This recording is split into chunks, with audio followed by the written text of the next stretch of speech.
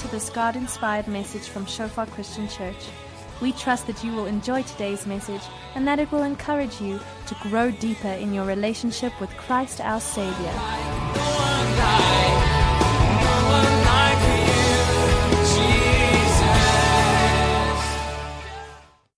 Good morning, everyone. For those that don't know me, my name is Eni Swart, and I'm going to be sharing the word with you this morning. Just want to read you a short and I think quite powerful portion of scripture from Matthew chapter 3. I'm going to be speaking on the elements of discipleship, and I'm going to be doing so from Mark chapter 3, from verse 13. It says, "And he went up on a mountain." The he there is Jesus, of course. "And Jesus went up on a mountain and called to him those he desired, and they came to him. And he appointed 12, whom he also named apostles, so that they might be with him, and that he might send them to preach and to have authority to cast out demons." And one of the things that Jesus is best known for is for calling disciples. Almost all the Gospels, in fact, I think all the Gospels do state right at the beginning that Jesus called disciples.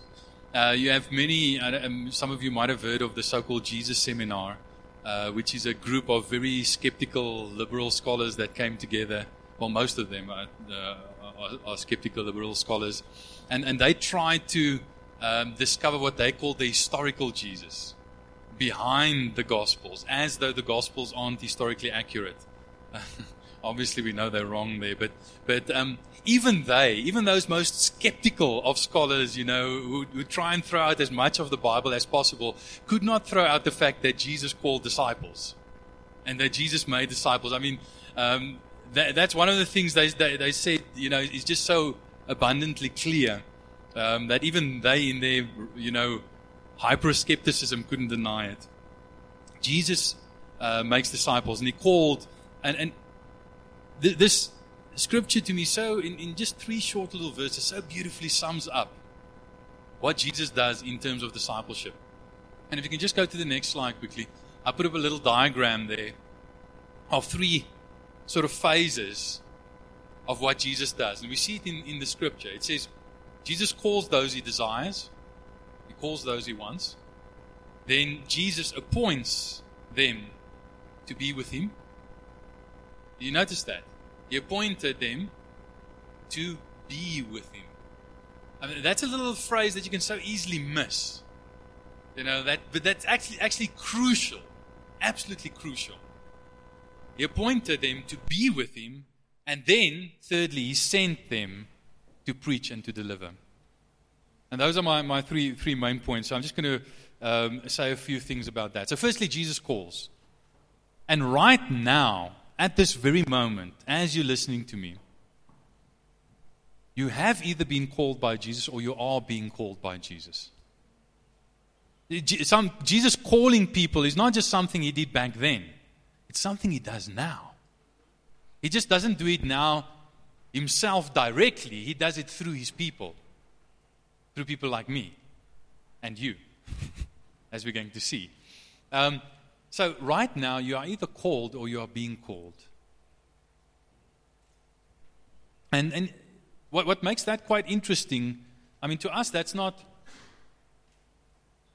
so surprising because, I mean, we used to reading the Gospels, and we used to reading about Jesus walking and saying to Peter and his brother Andrew, "Come," the fisherman, busy mending their nets. He says to him, "Come, follow me and I'll make you fishers of men." So we used to Jesus calling people because we read it in the Gospels. But in those days, people weren't used to rabbis calling people to become their disciples. In those days, the rabbis didn't go and say, "You come follow me." You went to the rabbi and you applied to him. You brought your CV. You brought your credentials. You brought your spiritual CV. And you set it before him. And then he perused it and said, is this guy, is he the right caliber for me? Does he make the cut? Is he worthy of being my disciple? And then maybe, if you were like a student or something, then he'd say, yes, okay, fine. You can pay me and then I'll be your rabbi. I'll disciple you. And here comes Jesus, and that's the way rabbis and disciples worked in those days. And Jesus flips the whole thing around. And instead of people coming to Jesus and applying to be disciples and saying, here's my CV, here are my credentials, am I good enough to be your disciple? Jesus goes to them and he calls them to be his disciples. He calls them to come to him. And Jesus takes the initiative. Where, in every other religion, it's man's job to take the initiative. In Christianity, God takes the initiative. That's what makes it different. All other religions are religions of man trying to attain righteousness, to attain holiness, to attain heaven, to attain eternal life. Christianity is the only religion where it's not about man trying to reach out to God desperately in some way or another, but God reaching out to man. God reaching out to man. But notice what he says. He says, Jesus called to himself all those he desired, he wanted. In other words, if you've been called by Jesus, or if you are being called by Jesus, it's because Jesus wants you. You might not have friends who want you. You might not have family who wants you. Maybe your family doesn't want you and they rejected you. Maybe society doesn't want you. But there's one who does want you. And his name is Jesus. And he really does want you. He desires you. He wants you for himself. If you are a Christian here, realize that you were called by Jesus not primarily because you wanted him, but primarily because he wanted you. He says that in other words, in other places in Scripture, he says, you did not choose me, but I chose you. Because I wanted you. I chose you because I wanted you. The world might look at you and they might not see anything they want, but I look at you and I see a lot that I want. I want you. And here's the thing. If Jesus, who is the creator and the king of the universe, wants you, why do you worry about it when people don't? If Jesus, the king of the universe, wants you and accepts you, why are you worried when people reject you? Why are you worried about what the captains and the soldiers do when the king desires you? Why? Why are we like that? Why do you worry about the fact that a pimply-faced 16-year-old boy doesn't want you when Jesus wants you? You all know what I'm talking about. We've all been there, right? We've all been at that place where the,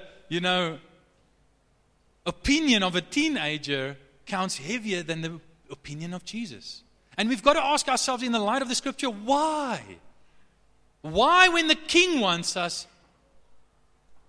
are we so devastated when someone else whom the King created doesn't want us? Why does it matter to us when people reject us when we are accepted by the one who matters most? Ultimately, his acceptance, his love, his wanting you is all that matters. One day on Judgment Day, he's not going to say the tribe has spoken.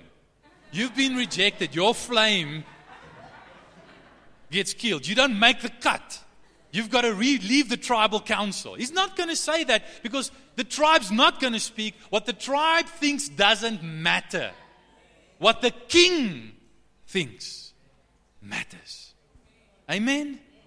You are accepted by the one who matters most. He's called you because he wants you. Because he loves you. Now I know for some of you that's hard to accept. For some of you that's hard to accept because you look at yourself and you don't see very much in yourself that's lovely and lovable. You look at yourself and you think, if I was someone else, I wouldn't love me. You look at yourself and you see yourself through the eyes of your family or your friends or society who've rejected you so many times and told you how unworthy you are, and you think, I don't deserve to be loved. How can anyone love me? Well, there's a big difference between the love of Jesus and the love of most other people. And you know what the difference is? Where we as humans tend to love conditionally, Jesus loves unconditionally. The world will say to you, people will often say to you, we will love you, we will accept you if. And then after the if, they state their conditions. Jesus says, I will love you. I will accept you despite. And then he states all the things that would have caused other people to reject you, but despite them, Jesus says, I still love you. I still accept you. So, here's the thing. Jesus loves you. Whether you're aware of it or not, whether you feel like it or not, whether you like it or not, He loves you. What you need to do is receive that love, receive that acceptance by responding in the way the disciples did. Jesus called to Himself all those He desired, and they came to Him. They responded by coming.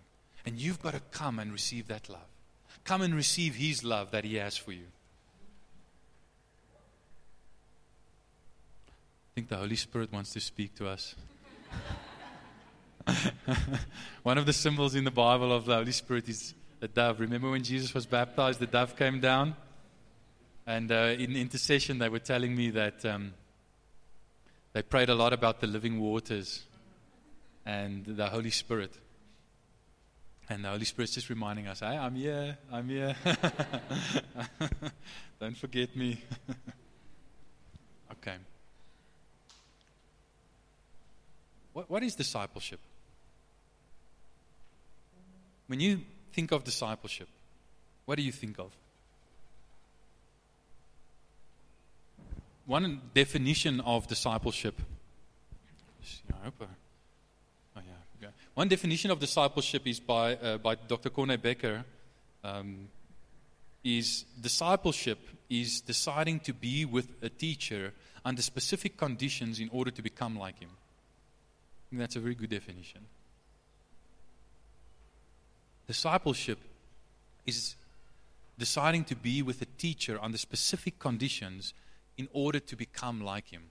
I mean, with all the problems and, false religion contained in the Star Wars trilogy, well, not even the trilogy now, it's seven movies now. You have the Force, the Force be with you and that kind of stuff, very new age and so on. Despite all the problems in that series of movies, the one thing that Star Wars did get right is this whole issue of discipleship. Well, almost right. You had the master and then you have this Padawan, like they call it, which is basically a disciple. And the Padawan spends time with the master and learns from the master how to become a Jedi Knight or, whatever, And to some extent, that captures a big part of what discipleship is all about. It's all about being with a teacher under specific conditions in order to become like him. Now, some of you think, okay, discipleship, what on earth does that have to do with me? I'm not a disciple, I'm a Christian, Discipleship, I've heard of discipleship, but as far as I know, you can be a Christian, and then when you get really serious about being a Christian, like you become a Christian on steroids, which they call a disciple. All right? Any of you think that? Don't put up your hands. But I found that many Christians think that. It's like you can become a Christian, and then when you become really serious, then you can become a disciple, which is a complete misconception. I mean, in Acts 11, verse 26, it says, and the disciples were first called Christians in Antioch. In other words, the word Christian is just a nickname for a disciple. Right? The word Christian is just a nickname for a disciple. In other words, if you consider yourself a Christian, then you must be a disciple. If you're not a disciple, you cannot be a Christian because they're the same thing. The one is just a nickname for the other. A Christian is a disciple, is a follower of Jesus who wants to become like Jesus. Right? So don't sort of switch off when I talk about discipleship thinking that this has nothing to do with me. If you want to be a Christian, it has everything to do with you. You cannot be a Christian without being a disciple. So, here's the question. If a disciple is someone who decides to be with a teacher under specific conditions in order to become like them, to be with the teacher, he appointed them to be with him. How on earth, and I mean that quite literally, on earth, can we be disciples of Jesus Christ while he's sitting in heaven at the right hand of the Father? He's not here anymore. We can't be with him like the early disciples were. He can't wash our feet like he did for the early disciples. How can we be with him when he's not physically here? I want you to actually think about that and quickly discuss that. Turn to the person next to you in groups of 2 or 3 and quickly discuss. How can we be with Jesus when he's not physically here?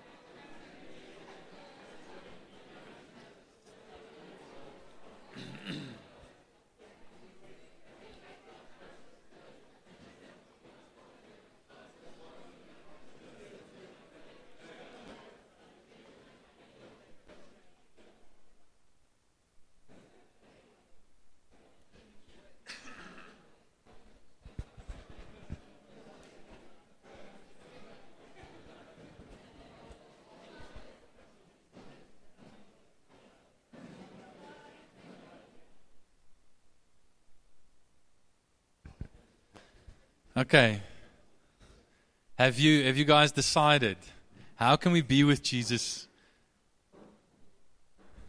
when he's not physically here? I want some of those students over there. Do you guys have an answer for me?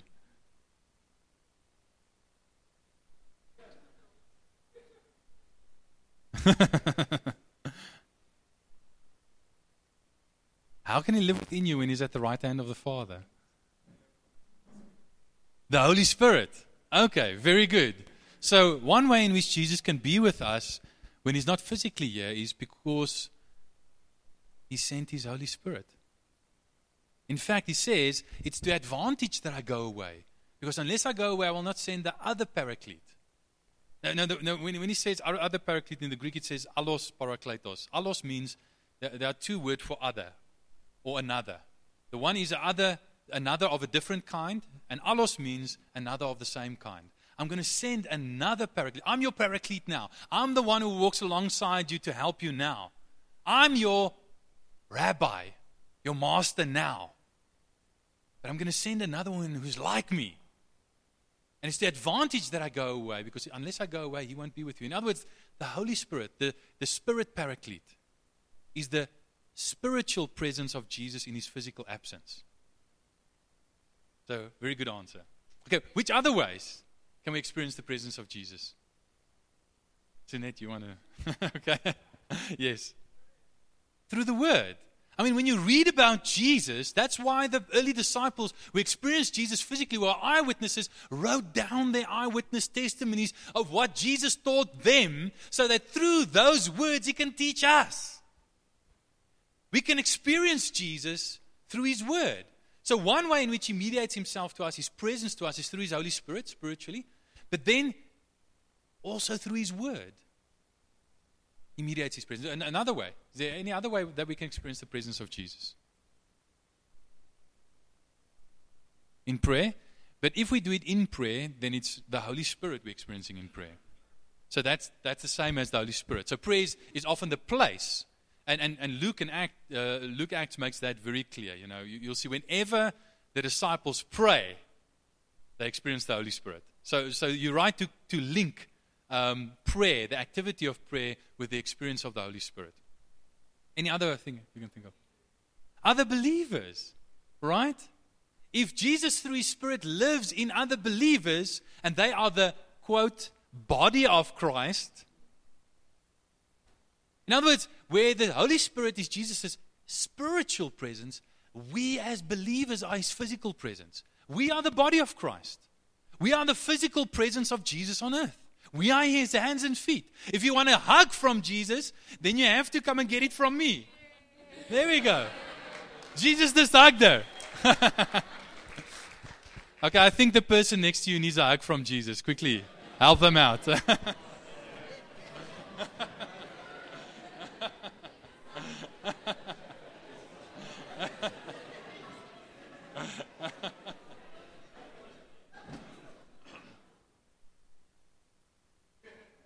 In other words, what we're saying, and just quickly bring up the next slide, Philip.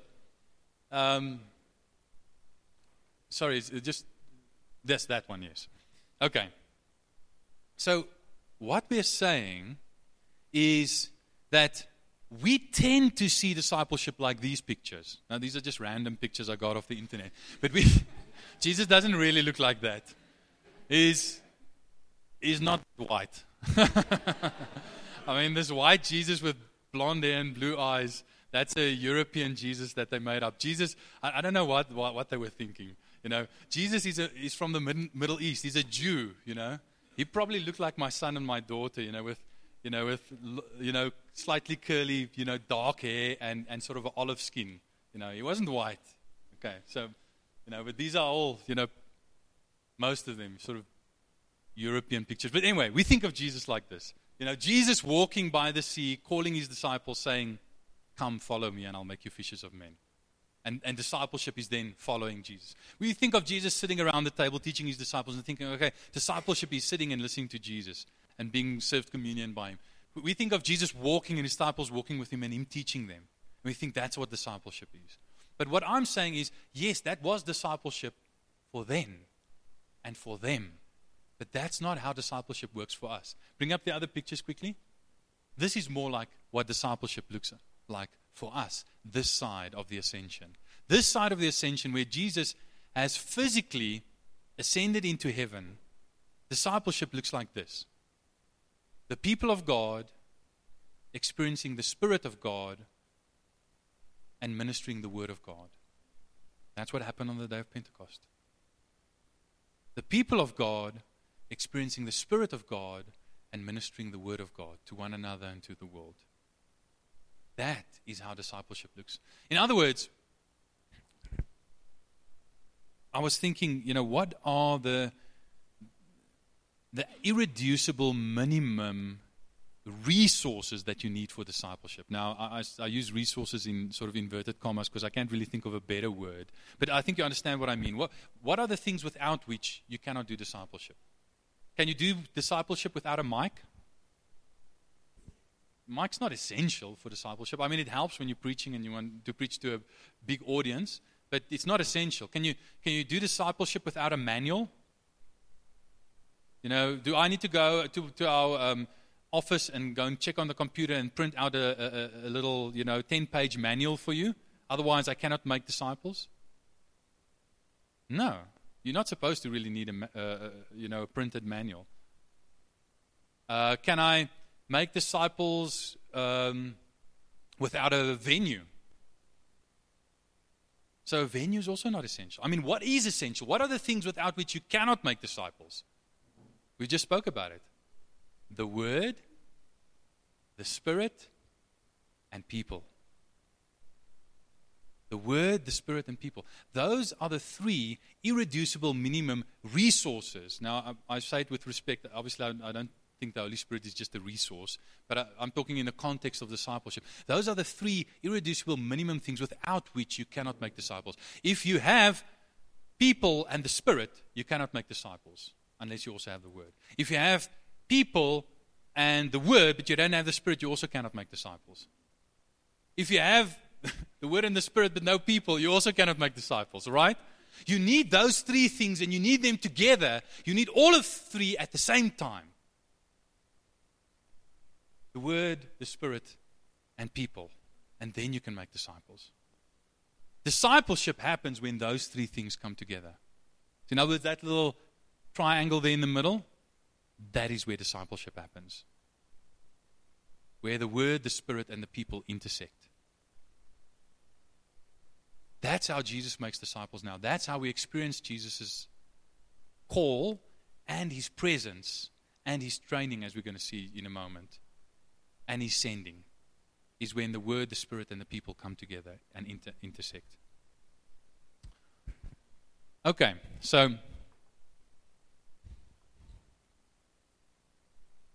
Jesus called His disciples and He appointed them to be with Him, to experience His presence. Okay, that's the first step in discipleship, is coming to Jesus to experience His presence. In the beginning, Jesus is not so interested in what you do as in you just coming to Him and experiencing His presence. That's the first step in discipleship. And many of you, I just feel by the Holy Spirit, are running around trying to do many things for Jesus. And Jesus is just saying, just quiet down, come here and just be with me. Just come and be with me. I don't first and foremost want you to do stuff for me. I want you to come and be with me. Does that speak to your heart? Just come and be with Jesus. No amount of doing things for Jesus can make up for a lack of being with Jesus. So come and first and foremost be with Jesus. Make sure that as part of your discipleship, you spend a lot of time being with Jesus. That's what we did this morning when we worship was so powerful, because we were worshiping corporately, people, and what we were worshiping, as Kobus so nicely showed, was from the Word. Blessed are those who dwell in His house. They're ever praising Him. And it was in the power of the Spirit, the presence of the Spirit in us and amongst us that we experienced. And we were experiencing the presence of Jesus. And that's why what Jan George was saying is so important. He was saying, listen, some of you are struggling. You're distracted with all kinds of things, and you're struggling to experience the presence of Jesus through the people, the Word, and the Spirit. The presence that He wants you to experience, because that's the first step of discipleship. Experience His presence. But one of the other reasons, once you experience His presence, He then, in His presence, trains you to be like Him. To become like Him. He says, come follow me, be with me, and follow me, and I will make you fishers of men. I will train you. I'll make you fishers of men. We think that we have to make ourselves so that Jesus will be pleased with us. We must make ourselves fisher of men. We must make ourselves disciples. Guess what? Discipleship is not something you do to yourself. Hello? For some of you, that's a revelation. Really? Guess what? Discipleship is something Jesus does to you. You're the disciple. He's the disciple maker. Discipleship is something He does to you. It's not something you do to yourself. You were thinking, I must try harder. I must work harder at my discipleship. You cannot work hard at your discipleship, because discipleship is not something you do to yourself. It's something Jesus does to you. And that's why being a disciple is coming and being with Him, following Him. And then He will make you. Come, follow me, command, and I will make you, promise. I promise to make you a fisher of men. I promise to make you a disciple. If you come to be with me, I will make you like me. So He says, I guarantee you, if you come to be with me, if you obey my command to come to be with me, then I promise you that I will make you to be like me. You won't have to do it yourself.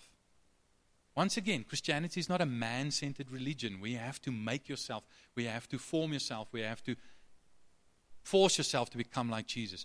All you have to do is come and be with Him under the right conditions, and He will make you to be like Him. So His disciples, if you go to the next slide, His disciples, while they were being with Him, they were being trained by Him. And it says, I will send you, this is the end result of being with Him and being trained by Him, is I will send you to proclaim the Word, to preach the Word, and to cast out demons. To have authority to cast out demons. And what those two things represent is Jesus trains us to do two things. He trains us to do the proclamation and demonstration of the gospel. the proclamation and the demonstration of the gospel. I think it was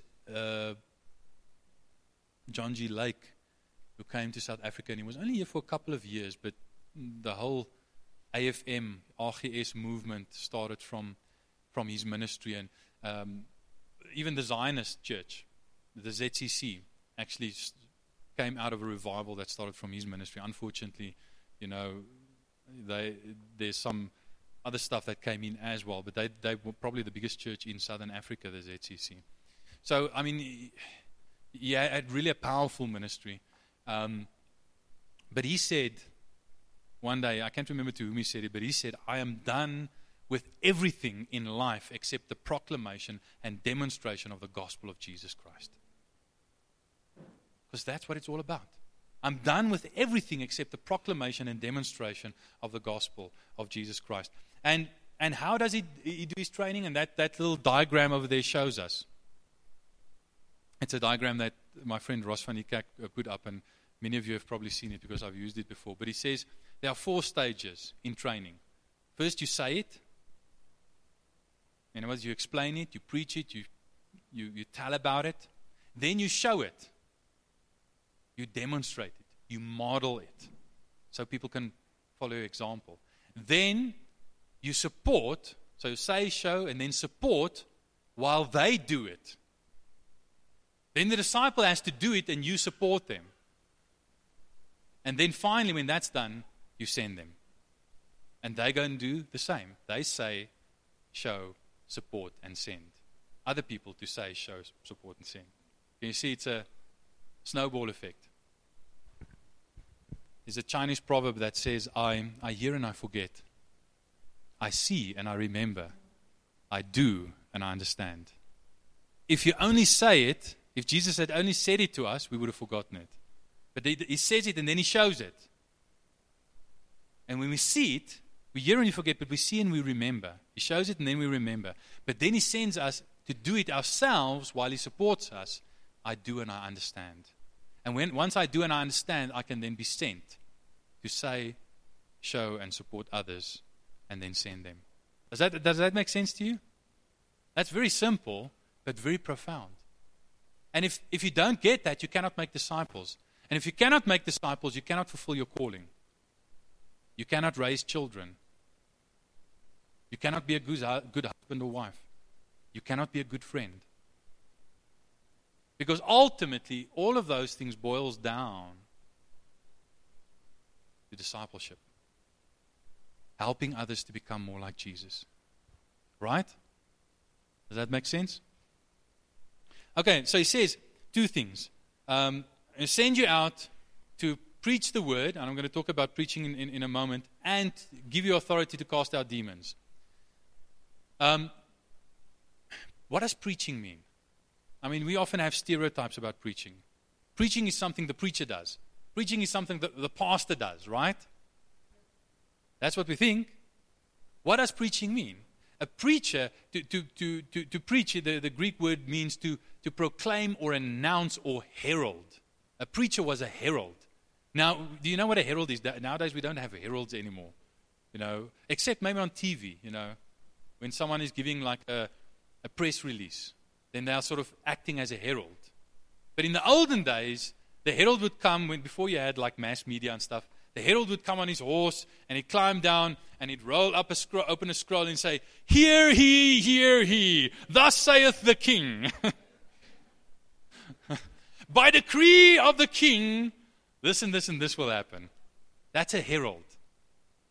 In other words, a herald was an announcer or proclaimer who acted on behalf and spoke on behalf of a king or high official. And that is what Jesus calls us to do. Jesus is the king, and he sends us, all of us, out into the world to be his heralds, his proclaimers, his announcers of what? Of good news. Of the gospel. The gospel of the good news that he is the king. And that is good news, isn't it? I think in the light of what's happening in South Africa in government, I mean, it's especially good news. You want to come under new management? Follow Jesus. Join His kingdom. Make Him your king. Stop complaining about other leaders. Stop complaining about worldly leaders. All worldly leaders will let you down ultimately. Follow the ultimate leader, Jesus. So, that's what proclaiming is. And there are sort of, there's preaching on about three levels. One level, sort of the third level, is what I'm doing, preaching a sermon. And that's an important part of preaching, but that's by no means the most important part or the only part of preaching. I mean, there are other forms of preaching as well, like sharing a word in a small group. That's a form of preaching. What Trevor and Sharon and the gang are doing at Kiddies Church, presenting a lesson at Kiddies Church, that's also a form of preaching. When I read the Bible with my kids in the evening and share the Word of God with them, that's also a form of preaching. It's proclaiming the Word, it's proclaiming the good news. So there's that second level, which is sort of a more formal level, presenting a Sunday school class or presenting a teaching at Bible school or presenting teaching at Kiddies Church or something. It's sort of formal, but it's not quite a sermon. So sermon on level 3, that formal preaching, but not quite a sermon on level 2. And then on level 1, there's just any sharing of the gospel. You standing next to the water fountain, sharing the gospel with your colleague. That's preaching. You going home over the holidays and sharing the gospel with your dad over a cup of coffee at Mug and Bean. That's preaching. It's very informal, but it's preaching nonetheless. And that's preaching that level 1, we all do. Level 2, most of us must grow into. Even though all of us do not do level 3 and maybe preach sermons, and maybe some will never preach sermons, that doesn't matter. You are preaching. And you will be preaching if you're a Christian. And He calls us, and then He calls us to Himself because He wants us. And then He appoints us to be with Him, to become like Him, and He trains us. And then He sends us out to preach the good news. And we forget that the good news is news. People don't know it. That's why we have to announce it. We have to tell them about it. It's news. Yes, it's good news. And people need to hear good news because, for crying out loud, there's so much bad news in the world today. Right? But it's news. We forget that because we think that because we know it, everyone knows it. People don't know it. Even people who think they know it don't know it. They don't know the good news. Even people who have been sitting in church, many people have been sitting in church for years, have never actually heard the gospel properly explained to them. They don't know it. Many of you know that from experience because you had been sitting in church for years, maybe even decades, and then one day you heard the gospel and ping, the penny dropped. And you surrendered your life to Jesus and He became your king. And you realized, wow, I'd heard this so many times, I just hadn't understood it. It's news to me. It's news to me. Just to show you the power of this whole idea of preaching and being a representative, there's this story that you can find it on the internet. If you go, there's this guy who was a terrible king, of the Seleucid Empire. He reigned from about 175 before Christ to about 164. His name was Antiochus Epiphanes, Antiochus IV Epiphanes. And he was a sort of Seleucid or Syrian king. But he was a terrible guy. I mean, he tortured the Jews terribly. He suppressed them. He forbade them to have, Sabbath, to make sacrifices. He sacrificed a pig on the altar in the temple to desecrate the temple. And he tortured the Jews who didn't want to obey this terribly. So he was a terrible king. And he was on this one campaign, he was going to Egypt, to go and conquer Egypt. And he had this massive army, and they were galloping along, towards Egypt. And right at the border of Egypt, a guy met him. Let me just read the name of the guy, because I wasn't going to get it wrong. Gaius Popilius Linus, or however you pronounce that. So Gaius, and this Gaius was an old man. He was an old man, but he was an ambassador for the Roman Republic, for the Roman Senate. And he'd been sent by the Roman Senate. And he came with a few of his servants And he stood before this mighty army of Antiochus Epiphanes, an old man, and he sort of came closer to him and he said, Antiochus, the Roman Senate says you will not conquer Egypt. You will pull back. And Antiochus was he was a bit afraid because the Romans were the big dogs on the block in that time. He said, I'll think about it and I'll talk to my council about it. And Gaius, and this is where we get the phrase from, drew a line in the sand. He drew a circle in the sand around Antiochus. And he said, before you leave this circle, you will give me your answer. If you leave the circle without assuring us that you will pull back your army and not attack Egypt, then we will take it as a declaration of war on the Roman Republic. And Antiochus said, okay, fine, we will draw back. And then Gaius shook his hand and said, good. That's the power of an ambassador. That's the power of a representative. He was this old man. I mean, Antiochus was, a king in his prime. He could have killed him himself if he wanted to. He could have just pulled out his sword and killed this old man. It's the power that this man had was not physical power. It was not strength. It was not like Antiochus Epiphanes was scared of him personally.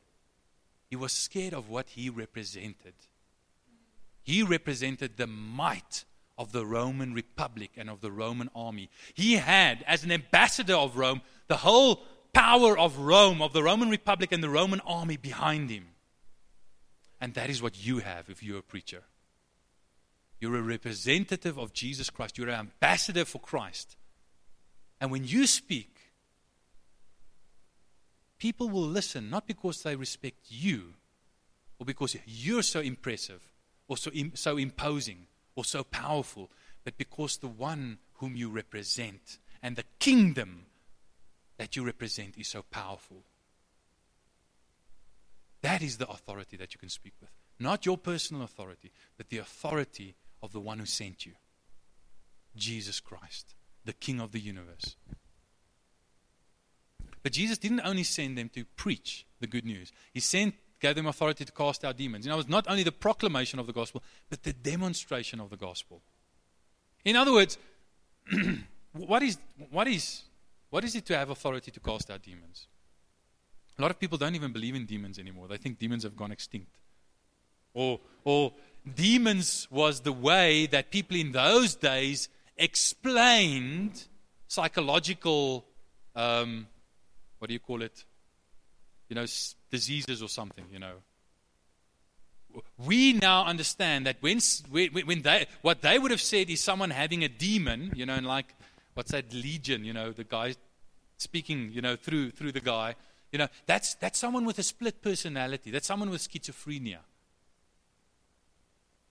Well, from experience, I can tell you, I've had some interaction with people who have demons.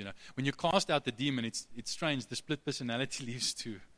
Now, I'm not saying that all split personalities are demons, but I'm saying certainly some are. Now, this guy speaks through a lady in a man's voice. And then you say to the demon, get out in Jesus' name. She screams, the demon's gone, and she speaks in a normal voice. This one pastor, Pastor Mac, was telling us about this mission team. He took on a trip to, I can't remember what the country was. It was some other, I think it was a southern African country. And they went to a school which was a Christian school. And he started preaching the gospel, and all of a sudden, all the kids, and they were like, sort of grade 8, grade 9, grade 10, somewhere around there. All of them started manifesting demons and started falling on the ground, foaming at the mouth, writhing around like snakes and stuff. And they were like, what's going on here? And he started laying hands on people and casting out the demons. And this team was an inexperienced team, and they were looking at him with his big eyes, like him and his wife were like casting out demons, and it was like 40, 50 kids there. He was like looking at them and said, what are you guys looking at? Come on, help me here, let's get to work, let's start casting out demons. Like, okay, how do we do it? Just say, get out in Jesus' name. And these little young Christians came, get out in Jesus' name. And the demons left. And they cast out lots of demons out of these kids. And later on, they found out, that even though it was a Christian school, these kids were sleeping around like, excuse the term, like rabbits, They were having sex left, right, and center with one another. And that's where the demons, came in. But here's the thing. Demons are those things that will keep you away from Jesus. And that will keep you away from responding, from coming to Him when He calls you, from responding to the gospel. In other words, we don't only preach the gospel, but we eliminate those spiritual powers which would prevent people from responding to the gospel. Does that make sense? So, you just go down one more. Back to our original little diagram. Jesus calls those He desires. Then He appoints them to be with Him, right? Very important. And then He sends them out to preach and to deliver. And them going out, in other words, us going out to preach and deliver is, once again, that completes the circle. That is Jesus, through them, calling those He wants for Himself. Can you see that? Us going out, us being sent out to preach the word and to deliver people from that will keep them away from responding to the word, is Jesus, through us, calling to Himself those He wants, those He desires, and starting the process all over again. And that is discipleship. That is discipleship. And we have the privilege of being part of it. So, the only ways we can experience the presence of Jesus this side of the ascension is through His Word, His Spirit, and the people, His people. And discipleship is when people come together under the Word and the Spirit. That's where discipleship happens. So in other words, the picture I want you to remember, just go to the next slide, is this picture. The Word, the Spirit, and the people. And discipleship happens there at the intersection of the three. If you can bring people together who minister the Word in the power of the Spirit, then you will make disciples. And that's what we're about. That's what we're about. Now, in closing, I just want to encourage you. We're going to be talking about this a lot more. We're going to be sharing, this is some of what we're going to be sharing on the camp. So I'm giving you a foretaste of what we're going to be sharing on the camp. And I really want to encourage you, like Izan also said, this camp, this Converge camp, 4 to 6 November, it's not optional. It really is compulsory. We really, really want everyone to come, if at all possible. It's not going to be just a camp for small group leaders to train small group leaders. And we're not going to do small group training, that we've done before. We're going to be sharing, we're going to be talking about our vision to reach nations and generations through disciple making, what we spoke about this morning, leadership development and church planting. We're going to be talking about how practically we're going to be doing that at the end of this year and beginning of next year. And if you're not at the camp, you're going to miss out on that, and you're not going to understand what we're going to be doing, because we're going to do a few things different. So I really want you, if at all possible, even if you're not officially a member of this congregation, come and be there. It's really going to be powerful. We're going to care together, so we're going to experience the presence of Jesus amongst one another. We're going to worship together. We're going to spend a lot of time talking about our vision, doing a SWOT analysis of our church and of our city, and how we can reach the city for Jesus. And we're going to be talking about how to do discipleship in detail, and we're going to make it practical. We're going to train you. We're not only going to tell you. We're not only going to say it, we're going to show it. And then we're going to support you as you start doing it. And then we're going to send you. And we want to equip you to be able to make disciples. Many of you think, I'd like to make disciples, but I don't know how. I don't have the confidence. Just come to the camp. We're going to give you a real kickstart there on how to do that. If you don't have money, please. If you don't have the money, come and talk to us. Don't let a lack of cash prevent you from coming. Or talk to your small group. Get someone in the small group to sponsor you. Even if you can't come the whole weekend, come as a day visitor. come at least the Saturday and if you can the Sunday. Come and eat with us. Come and spend time with us. We're going to take, this is just the tip of the iceberg that I've been sharing here this morning. We're going to take these stuff and we're going to really unpack it and really try and train you so that you are confident to be able to make disciples where you are now. So please be there. It's really going to be crucial for what we're going to do as a church going forward. Then I just want us to all stand, please.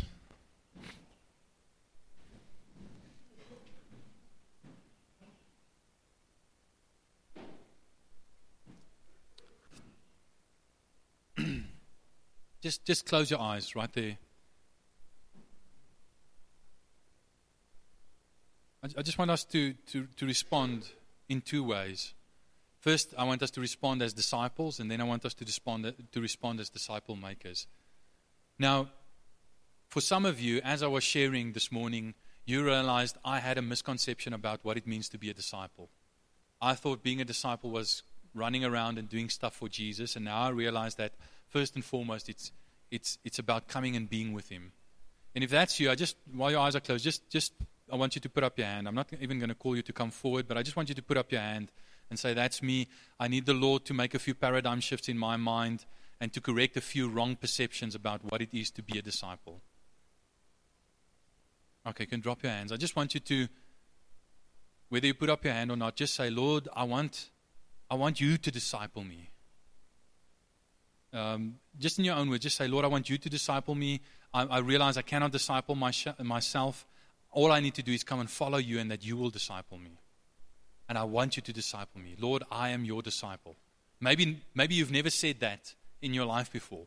I want you to say it this morning to Jesus. Say, Jesus, I'm your disciple. I come to you to follow you. Even if you have said it, just say it again.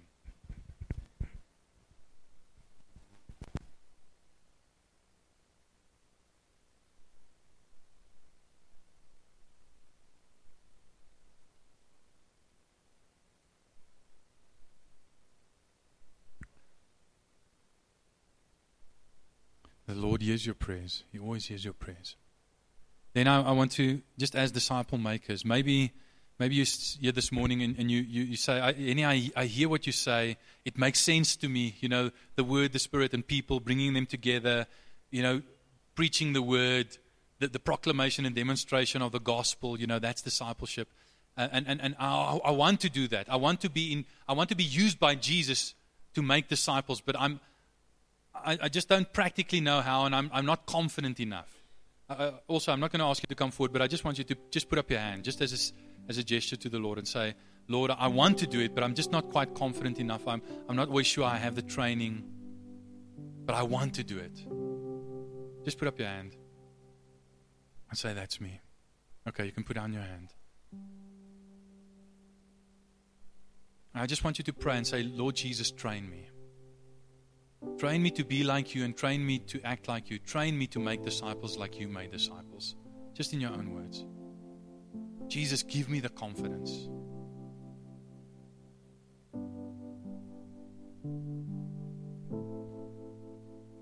I just feel the Lord saying, if you send a soldier into war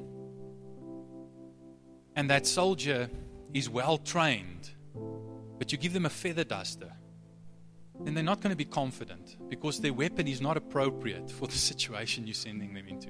And many of you, because you had a misconception about what it meant to be a disciple and make disciples, you were like someone going into war with a feather duster. And you didn't understand why you didn't feel confident in this war. And now you understand. But the flip side is, even if you send someone into war with an AK-47, if you haven't given them the proper training to use that weapon, they're still not going to be confident. And some of you, you're rushing, into war with this AK-47 and you're shooting a bullet left, right, and center, and there are, there's casualties and collateral damage because you haven't been properly trained on how to use this weapon. And you're also not quite confident. And Jesus wants to remedy both of those situations. Let's just close our eyes. Lord Jesus, we come to you this morning as as people who have come to you, as people who are coming to you, and as people who want to come to you. And we say, Lord Jesus, thank you that we can be your disciples. Thank you that we can partner with you and be used by you to make disciples. Please mold us and make us. Please form us to be fishers of men, as you promised. We receive that promise. We believe that promise. And Lord, we pray that this will be a season of training for us. Lord, a spiritual boot camp, as it were, where you train us to be disciples and to be disciple makers. Come and have your way in us. Come and advance your kingdom through us. Lord, we want to cast aside all doubt. We want to cast aside all cowardice. And we want to look to you. You were so brave. You did not flinch in the face of death. You rushed into battle. And you were victorious. You were victorious even despite dying. And we want to draw courage from your courage. And we want to rush into battle. And we know, Lord Jesus, that you are our commander-in-chief. You are the captain of our salvation. You will lead us into battle with courage. You will lead us onto the field of battle with courage. And you will lead us off the field of battle with honor. And we just say, yes, Jesus, lead us. We will follow you. We will obey you. Not because of our strength, but because of your grace. Lord, I just want to pray your blessing over every single person here. I want to pray that you'll bless them, Lord God, to be able to, by your grace and by your Spirit, to be able to obey what you have spoken to their hearts this morning. Thank you that you've spoken to every heart this morning. And I pray, Lord, that you'll enable them, that you'll bless them with the ability to obey you as they go out today and during the rest of the week and during the rest of their lives. I just feel that the Lord says that there are some of you who have to go and write down what He has spoken to you this morning, what He has taught you this morning. You have to go and write it down. You've got to go and meditate on it. You've got to go pray about it. Because God wants to work that into your life until it becomes a habit. Until you can do it without thinking about it. Like riding a bike or driving a car. Thank you, Lord. We just surrender ourselves to you. And we pray, Lord, that as a community of disciples, you will have your way in us. And you will use us to change this city and to change this world in Jesus' name. Amen. The Lord bless you.